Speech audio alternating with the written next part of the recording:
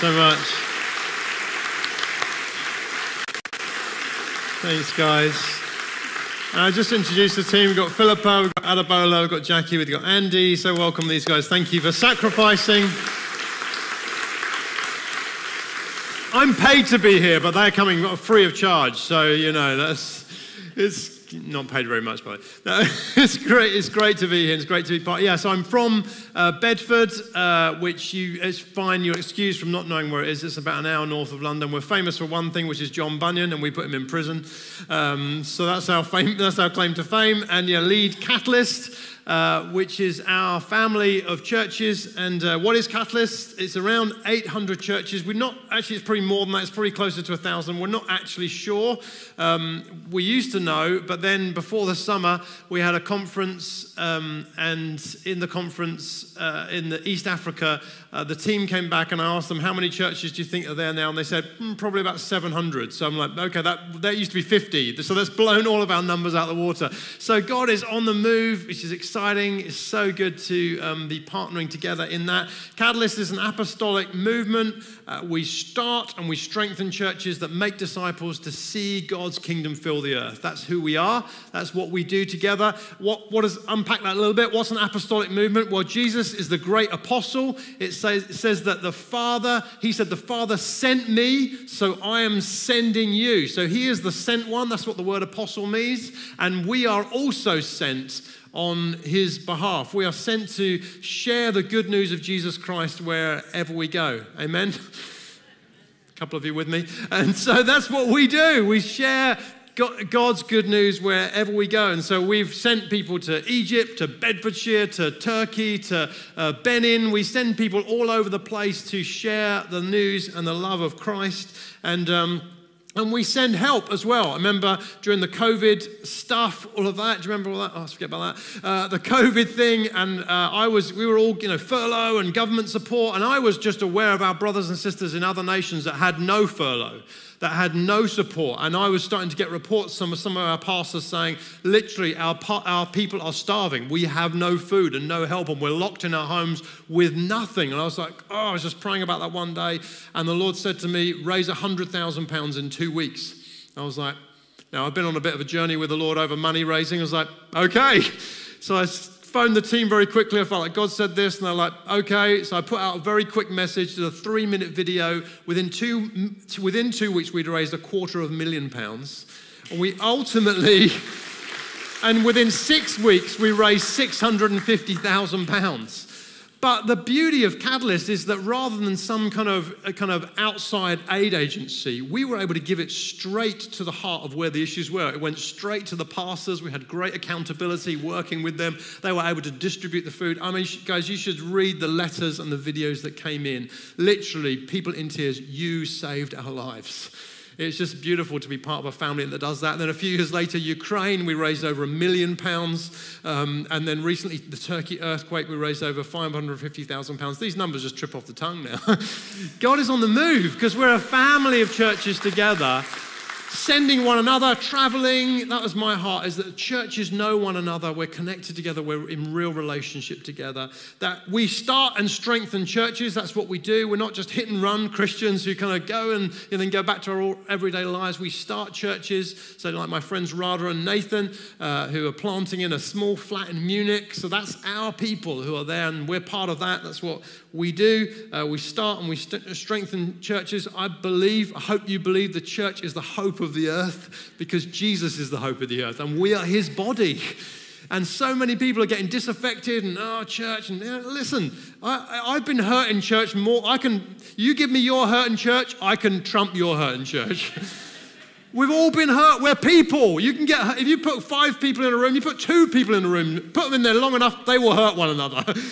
So the reality is you can't escape hurt. We are going to get hurt. We're going to bump into each other. We're going to hurt. Well, the key is that we stick together and we work it out. We work it out together. And so I believe in the local church that it is the body of Christ, that is the light of the world, is shining through Christ, through us into the world. So we start churches, we strengthen them. That's why we've brought a team here to do that. And we multiply disciples. A disciple is a follower of Jesus. We're not about just a quick altar call. Anyone want to respond to Jesus? No, we're about people who realign their lives to follow Jesus and say, Jesus, where are you going? I'm coming with you. I'm putting my trust in you. That's what we want to do. And we want to raise disciples that multiply out of themselves, that take the light that's in them and help to put it into someone else. Like my friend Sarah, who lives in North America, and she had a good friend who is an angry atheist. I used to be an atheist, and I was an angry atheist. You get some mild atheists, and you get some angry ones. I was an angry one. Sarah's friend was an angry atheist. And Sarah started to pray for her, but what she noticed was as she began to pray for her, her life got worse. So it was going the wrong way. And this lady had a friend had a breakdown with the relationship with her mother. She had a breakdown in a relationship with her daughter, and she was like praying for her, and her life's getting worse. And so her friend was in the shower one morning, and out of just kind of bitterness and anger, she just said out loud, she said, and after all this, there probably is a God, and I'm going to go to hell. In the shower on her own. And she heard an audible voice, and it said, you are in hell, but you don't need to be. She was like, whoa. What was that? Anyway, all she could think was her friend's kids had said, she had been to church before and she hated it, but her friend's kids used to go to church, and she said, she'd overheard them saying, well, we actually like our church. And she thought, well, if they like the church, it can't be that bad. So she went along to that church that Sunday, gave her life to Christ, and now is just a passionate and loves Jesus and is full of joy and life, and God's broken into her life. So we are believing God that he will multiply us as disciples to see his kingdom fill the earth. That's my prayer. I hope that's your prayer. Elon Musk is not going to fix this mess, by the way. I've got news flash. Even if he gets us to Mars, which I don't think he will, but even if he does, it's not going to fix this mess. There's no government plan. There's no scheme. There's no plan coming down the road from any government that will fix this mess. The only hope is Jesus Christ. That's the only hope. And he will come, it says, and he will wipe away every tear. But in the meantime, he says, you are to pray, God, your kingdom come, your will be done. So our job is to stand in the gap between the future, which is a kingdom that fills the earth where no other kingdom is left, and the present, which is where we see this mess. And we stand in the gap and we pray, God, your kingdom come, your will be done on earth as it is in heaven. And we partner with him to see that kingdom come, that will being done. I love one of our ministries in the church is in the prison. And one of the Sundays, it was last Easter Sunday actually, they had a cross at the front of the service. They go in every other week. They had a cross at the front of the service. And they got the guys with a piece of paper and they said, write down the words that you've spoken over yourself or that people have spoken over yourself that are negative. And they brought the words to the front and they were on the paper. They said it was just afterwards, the service, reading the words. It was like useless, hopeless, waste of space, shouldn't have been born. These are the words that were written. And as they brought the piece of paper, then they got to take a piece of paper of what God speaks over them. Hopeful, joyful, child of God. And they said it was just the holy moment as these prisoners got to exchange this junk for the words that Christ speaks over their lives. Just a holy moment. That's the kingdom of God, breaking into a hopeless place in prison. So that's who we are as Catalyst. That's the family, and it's such a great joy to be here. Love this church, love John, love your team. Know many of you guys, have met many of you guys in various things and seen you on Zoom and blah, blah, blah. So it's really good to be here. And I know you're in a few weeks speaking about mission, and honestly, John, I was obedient and I was preparing that. And then I felt the Lord say, don't do that. And so I'm going to speak on overcoming discouragement to step into your destiny. Whoa. I got a reaction there. Down, but not out. Overcoming discouragement to step into your destiny. And I think it actually does fit in because I believe that many of us have this call on our lives. We're either living out that call or we're stepping into that call, but there are things that come from the outside or the inside that hold us back, that stop us from fulfilling the call of God on our lives. Some of you know you're here, you're faithfully here, but on the outside, you're doing all the stuff, but on the inside, you're just going through the motions. Something's got into your spirit, that zeal, that zest for the Lord and the things of God. It's not quite where it was. The temperature's gone down a few notches. Something's been lost. And I think the enemy loves to do that. He loves us just to be turning up and going through the motions and our heart not fully be in it. And so I just want us to speak, because if you're not in that place right now, you will have been in that place and you'll know what it's like, or you will be in the future, or you'll know someone who will be. So no one gets off. This is such a key foundation for us to understand as followers of Jesus. I know it's a cheery title, but you're welcome. Discouragement comes to us all. And the first thing we need to understand is we are not alone. You know, some of the greatest spiritual leaders on earth have faced times like this. Martin Lloyd-Jones, Charles Spurgeon, Mother Teresa, Henry Nouwen, Martin Luther King Jr., many others experienced what some call the dark night of the soul. And sometimes it's at the pinnacle of what God's called them to. They're doing what God's called them to. They're in the moment of it. And even in that place, they feel this sense of doubt and despair, what I call ice cream van Mondays. You ever had that? You're driving to work and you know you're doing what God's calling you to do, but you see the ice cream van and you think, oh, I wish I could be just an ice cream van man or woman. You see all the kids and the parents queuing up, smiles on their faces, and you think that, you know, the adults would love me, the kids would love me, the dogs would love me. Everyone would love me. It will be so, and it's always sunny on these days. You ever notice that? I would just be there, giving out my ice cream. What a way to live. Anyone ever had a moment like that? I would just want to do anything right now to drive an ice cream van. It will be so simple. It's in those moments that the Lord wants to meet us. And I want to read a story from the life of Elijah. He's one of the greatest prophets. And he has just had this incredible moment. He's at the pinnacle of his kind of spiritual success. He's saved the nation of Israel from utter destruction and despair. The nation has done a huge U-turn. And in that space is Elijah. And this is the point where we read that story. So it's 1 Kings 19. And this is how it goes. Ahab, who was the king at the time, told Jezebel, who was the queen, his wife, all that Elijah had done, how he'd killed all the prophets with a sword. Then Jezebel sent a messenger to Elijah saying, so may the gods do to me and more also, if I do not make your life as the life of one of those prophets that basically kill you by this time tomorrow. Elijah was afraid, and he arose and he ran for his life and came to Beersheba, which belongs to Judah, and left his servant there. He himself went a day's journey into the wilderness and came and sat down under a broom tree. And he asked that he might die, saying, it's enough now, Lord, take away my life, for I'm no better than my father's. And he lay down and he slept under the tree. And behold, an angel touched him and said, arise and eat. And he looked, and behold, there was his head a cake baked on hot stones and a jar of water. He ate and drank and lay down again. And the angel of the Lord came a second time and touched him and said, arise and eat, for the journey is too great for you. And he arose and he ate and he drank and went in the strength of that food for 40 days and 40 nights to Horeb, the mount of the Lord.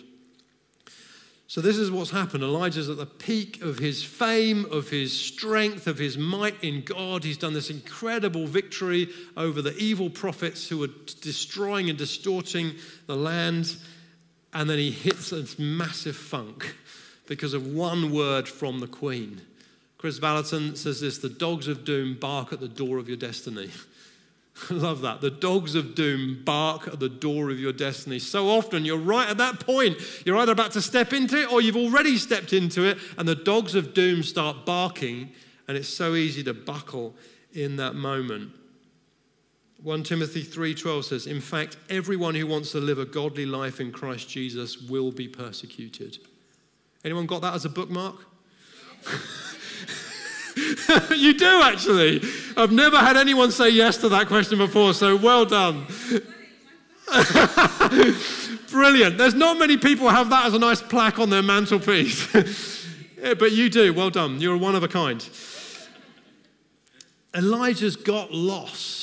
And it's important to understand, how does he got lost? Well, firstly, he's lost his commitment to God's word. That's so often the way that we first get lost. He's lost his commitment to God's word. Before this point, when God said go, Elijah went. When God said stop, Elijah stopped. He did everything based on what God said, but then suddenly he runs and God's not said to run.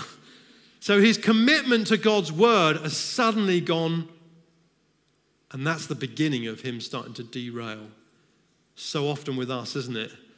We used to be faithful, reading the word, meditating on the word, memorizing the word. And then over time, we get busy and we drift. But we've still got the backlog. We've still got all that we've read. But suddenly it becomes yesterday's manna, and then it becomes stale manna, and then it becomes no manna at all. We lose our commitment to the living word of God. It's living and active. It has to be alive in us and living and active, and we lose that commitment. Secondly, he lost his connection to the people of God. Notice he isolates himself. He heads to a place he shouldn't have been. And then the person who was with him, his servant, he isolates himself one more step. Ever notice that? We're in a season of discouragement. What's the temptation? Isolate yourself.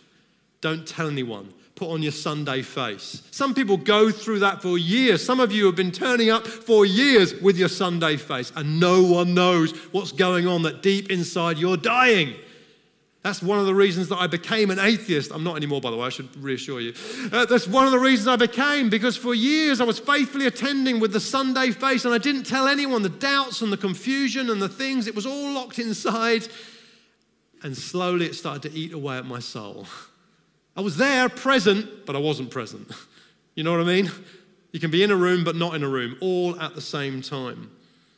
Thirdly, he lost his vision of the greatness of God. The guy who'd stared down 450 prophets who were baying for his death, and he stood them down and called down fire from heaven, buckles at a word not even given by a person, given to him remotely from someone else. There's no reason for him to be afraid. But unbelief started to get into his heart. He got disconnected from God's word. He started to isolate himself on the inside. He was feeling alone, as we'll see. And then suddenly he's separated, and he's allowed stuff into his heart that causes him to doubt God's power. And we can be that even at the pinnacle of what God's doing. You know, I was leading a church, feeling God had called us to pray for the sick and see the sick healed.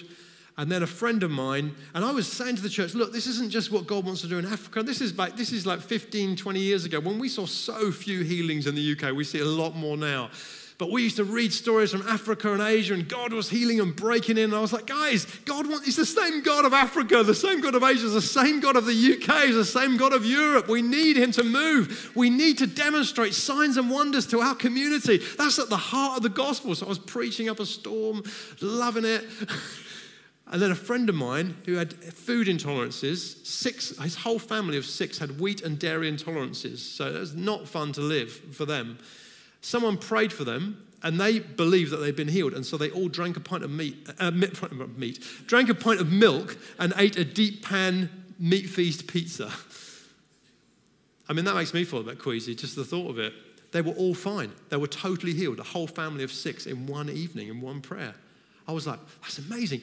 And so I said to the church that Sunday, this has happened. This isn't in Africa. This is in Bristol. God is on the move. Anyway, after the service, a lady walked up to me and she said, I've got food intolerances. Would you pray for me? And I was like, oh. And on the inside, I thought to myself, why'd you have to ruin a great sermon by asking me to do the same thing? You know, I'd preached a great sermon. I was feeling good about myself. And now you have just ruined my lunch by asking me to do the same thing. So I prayed a very reluctant prayer. Anyway, next week she came running up to me, and I was expecting her to say nothing had happened, would you pray again? And instead she said, I've eaten stuff this week I've never eaten before in my life. And I was like, really? Neither before or after did I have any faith. And I was the one preaching. And yet she took the word of God and took the word of testimony, and it became faith in her heart, and God did something in her. You know, when you're in unbelief, when you start to downplay the stories. You hear a story from the front and you start to think, yeah, really? Is that the whole truth? You start to disbelieve. Now, we should research things. I'm not saying we should believe everything naively. We should feel free to research things. But there's a difference between investigating and cynicism.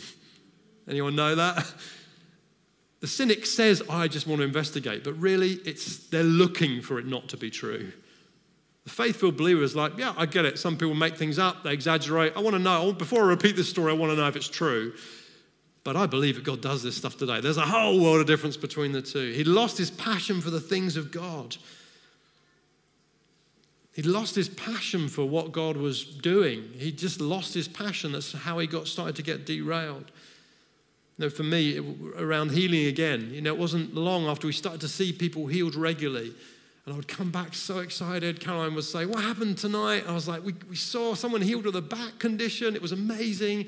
It wasn't 2 years later before I'd come back from a meeting and Caroline would say, how'd it go? I'd be like, yeah, there's a couple of backs healed. Anything in the fridge? So I'd lost so easy to become over familiar. Is this just me? Is this like a confessional time? Should we just so easy to become over familiar, isn't it? The things that once made us passionate, suddenly we just lose interest, just become routine. And even Elijah had lost his desire to live. And what's interesting about this is he's not the only one. So often if you've been in this space where you're losing the will to even live, you feel so isolated, particularly amongst other Christians. You feel like no one else feels like this. This is just me. There must be something wrong with me. Well, listen to this. Moses told God to kill me at once. Job wished that he would never have been born. Jeremiah cursed the day of his birth. Jonah asked God to take away his life because death was better than life. And then we've got Elijah. So some of the greatest prophets of old all had times where they wished their life would end, where they didn't see the point of life. What's the point? You're not on your own. All the more reason to come into the community of God and talk to someone about it. What do these point to? Well, on your car, you've got the engine management light, and it turns orange, and then it goes, you're in trouble when it goes red. It is a fool that keeps driving when the red engine management light is on. But so many of us as Christians, these signs are meh, meh, meh, meh. And we're like, no, I'm going to keep going by the grace of God. And the engine management light of our soul is blaring and blaring and blaring. And we just refuse to stop until we blow up. You look at some of the things that's happening to some of the most influential Christian leaders around the world. I can guarantee you the engine management light was going a long time before they got themselves into such a mess. This affects all of us. It's time to listen to those lights. When you lose the passion, you lose your vision of God, you lose commitment to God's word, when you isolate yourself, those are the signs. Something's wrong on the inside. Don't just keep going through the motions hoping that it goes away. Bring yourself into community. Talk. That's what this is helping us for. Bring yourself back to the Lord. Look for the signs. What are the signs in your soul, in your life? For me, one of my signs is business. I love business. I was in business before I was called into the church. That's what I would be doing if God would let me, but he won't. My son's got the bug. He's like, Dad, is it okay for a Christian to want to be a millionaire? I was like, you go for it, boy. He's like, my first thing I'm going to do, Dad, is I'm going to pay off your mortgage. I'm like, hallelujah, I'm right behind you. I bless that anointing for business. I'm always got ideas. I'm starting businesses. Even on the side, I've got limited time, but I've got 2 or 3 business ideas going on all the time. Caroline just rolls her eyes again and, okay, here we go. But there was a season in my life where I just couldn't be bothered.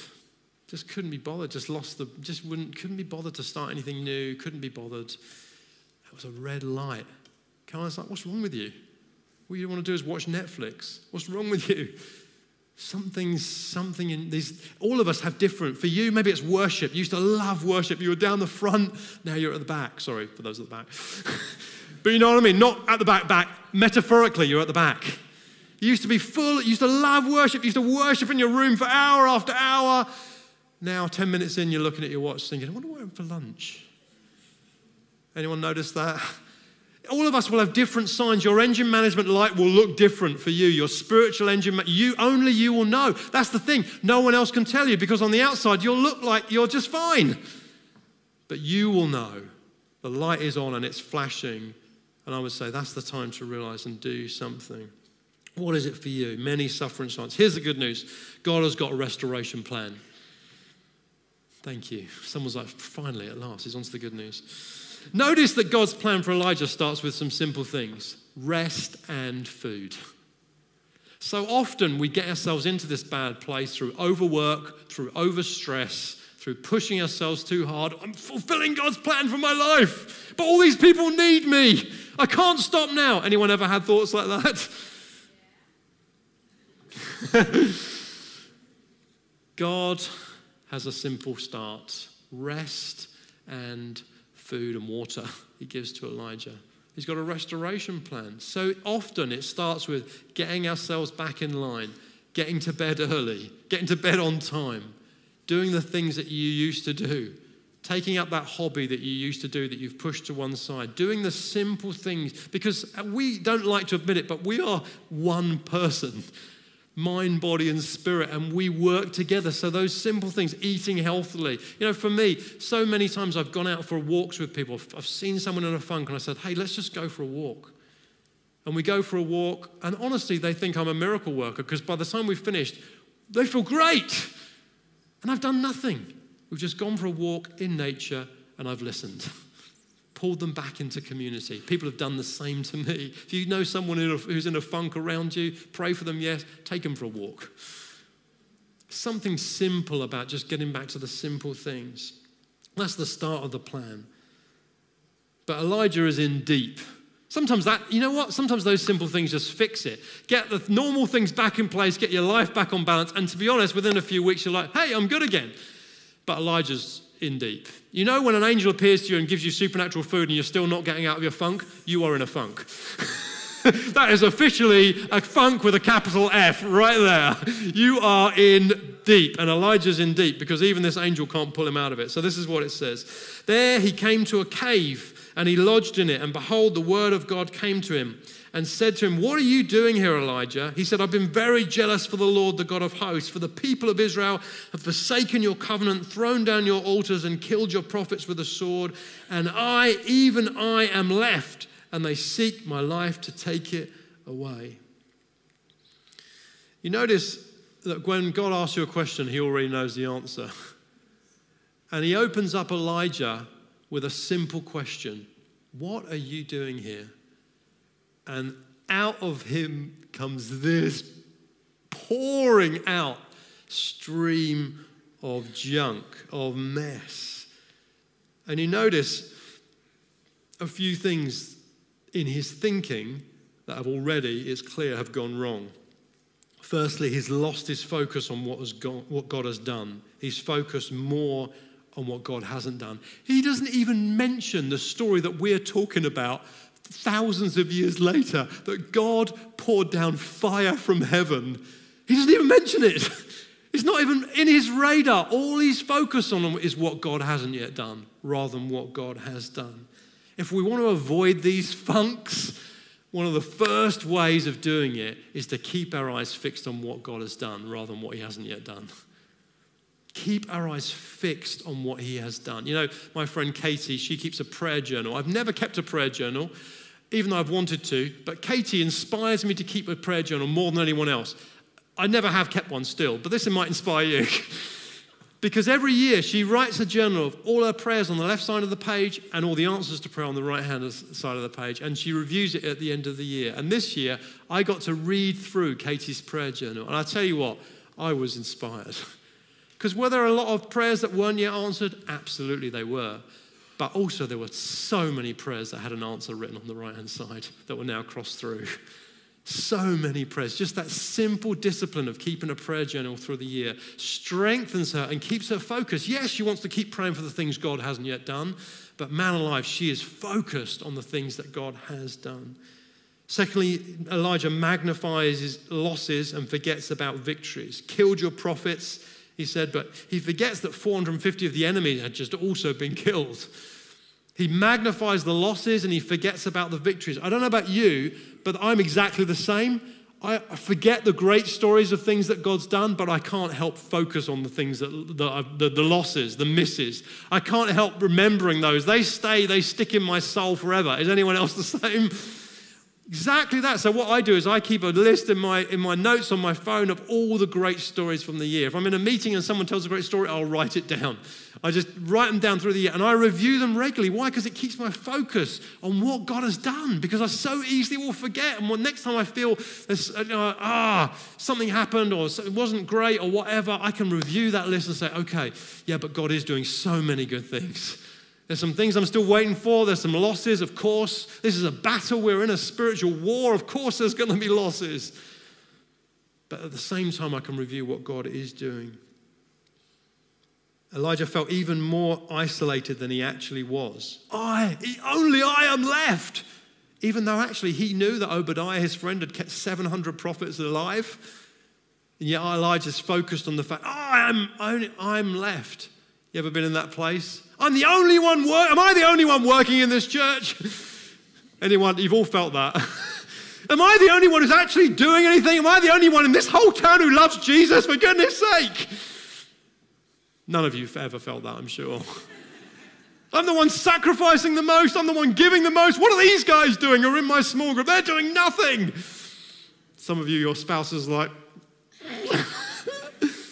I was in a funk like that one time. I was like, I'm the only one doing anything. And then I got a story through of one of my friends who's in a remote nation. I can't even say which is massively persecuted nation. Horrible flooding. We couldn't even get any resources to him. They were completely cut off. And the story came out that he just baptized 380 people. And I just come out of a prayer time where I'm like, I'm the only one doing anything. And I was like, okay, all right, he's doing something as well, but I'm the only one. So easy, isn't it, to get in that place of self-pity. That's why we've got to stay in community and lift our eyes and think, oh, right, okay. I can't judge what anyone else is doing. Others are also working on this. We focus on what we've done right and what everyone else has done wrong. I've been very jealous, says Elijah.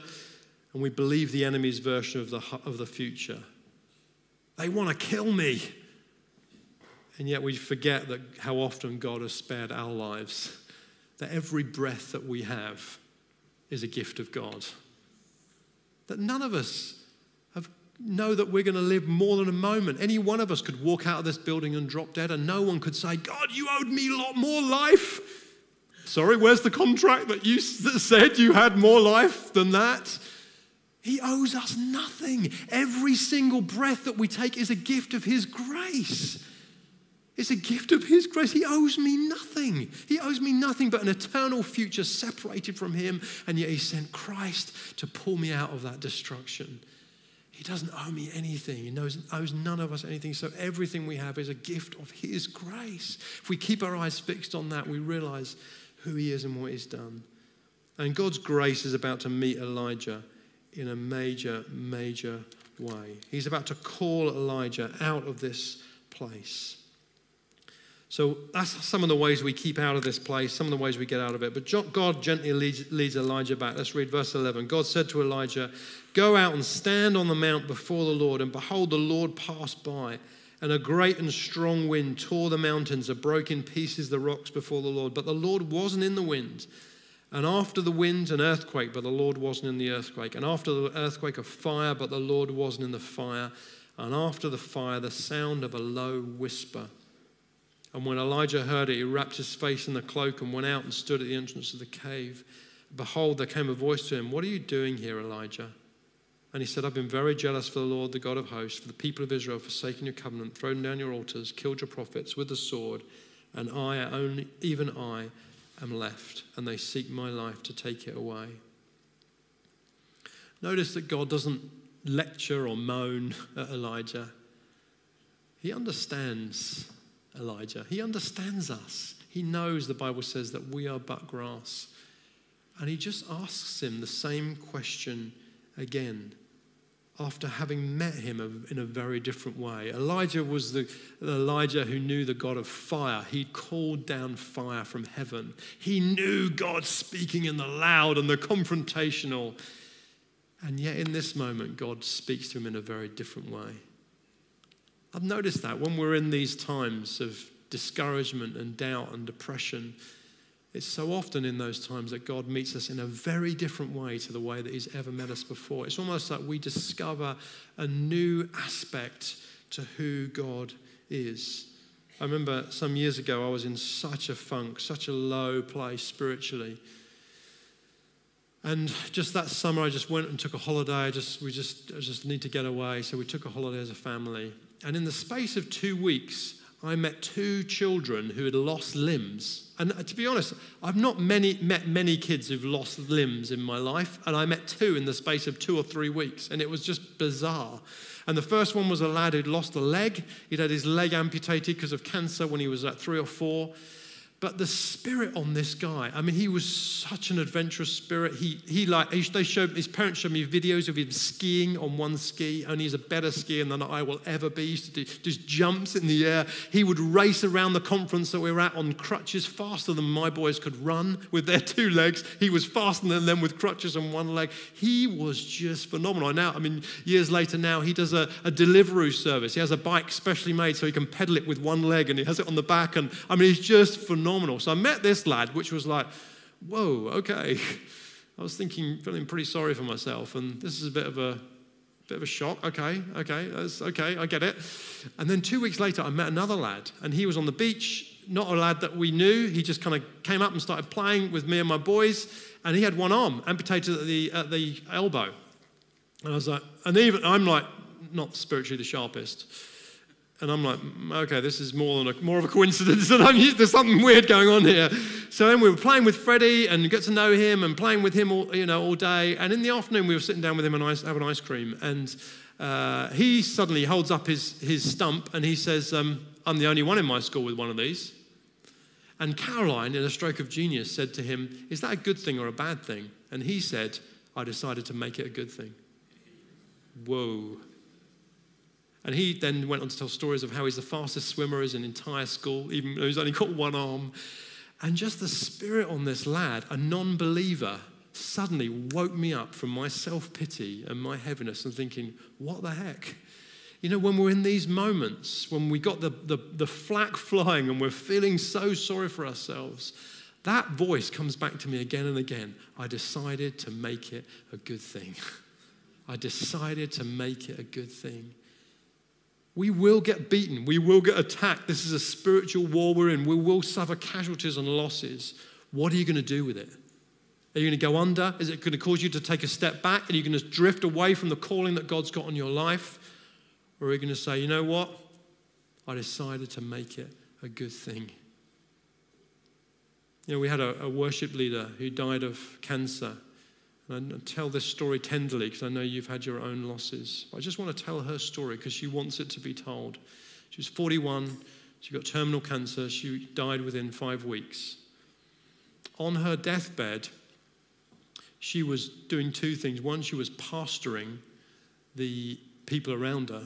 And she was saying to me, she said to one of our pastors, she said, don't let anyone get disappointed about what's happened to me. Don't let anyone get disappointed with God over what's happened to me. She said, for me, this is a win-win. She said, I've been singing about meeting Jesus all my life, and I'm about to meet him face to face.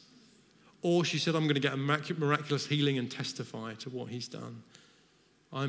Either way, this is a win-win. Don't let anyone get disappointed with God over what's happened to me. And it was such a tender moment for us as a community because we're grieving those of us who've left behind. And of course, there's all sorts of implications and consequences for us who've left behind. But it was such a moment of, she was like, I've decided to make this a good thing.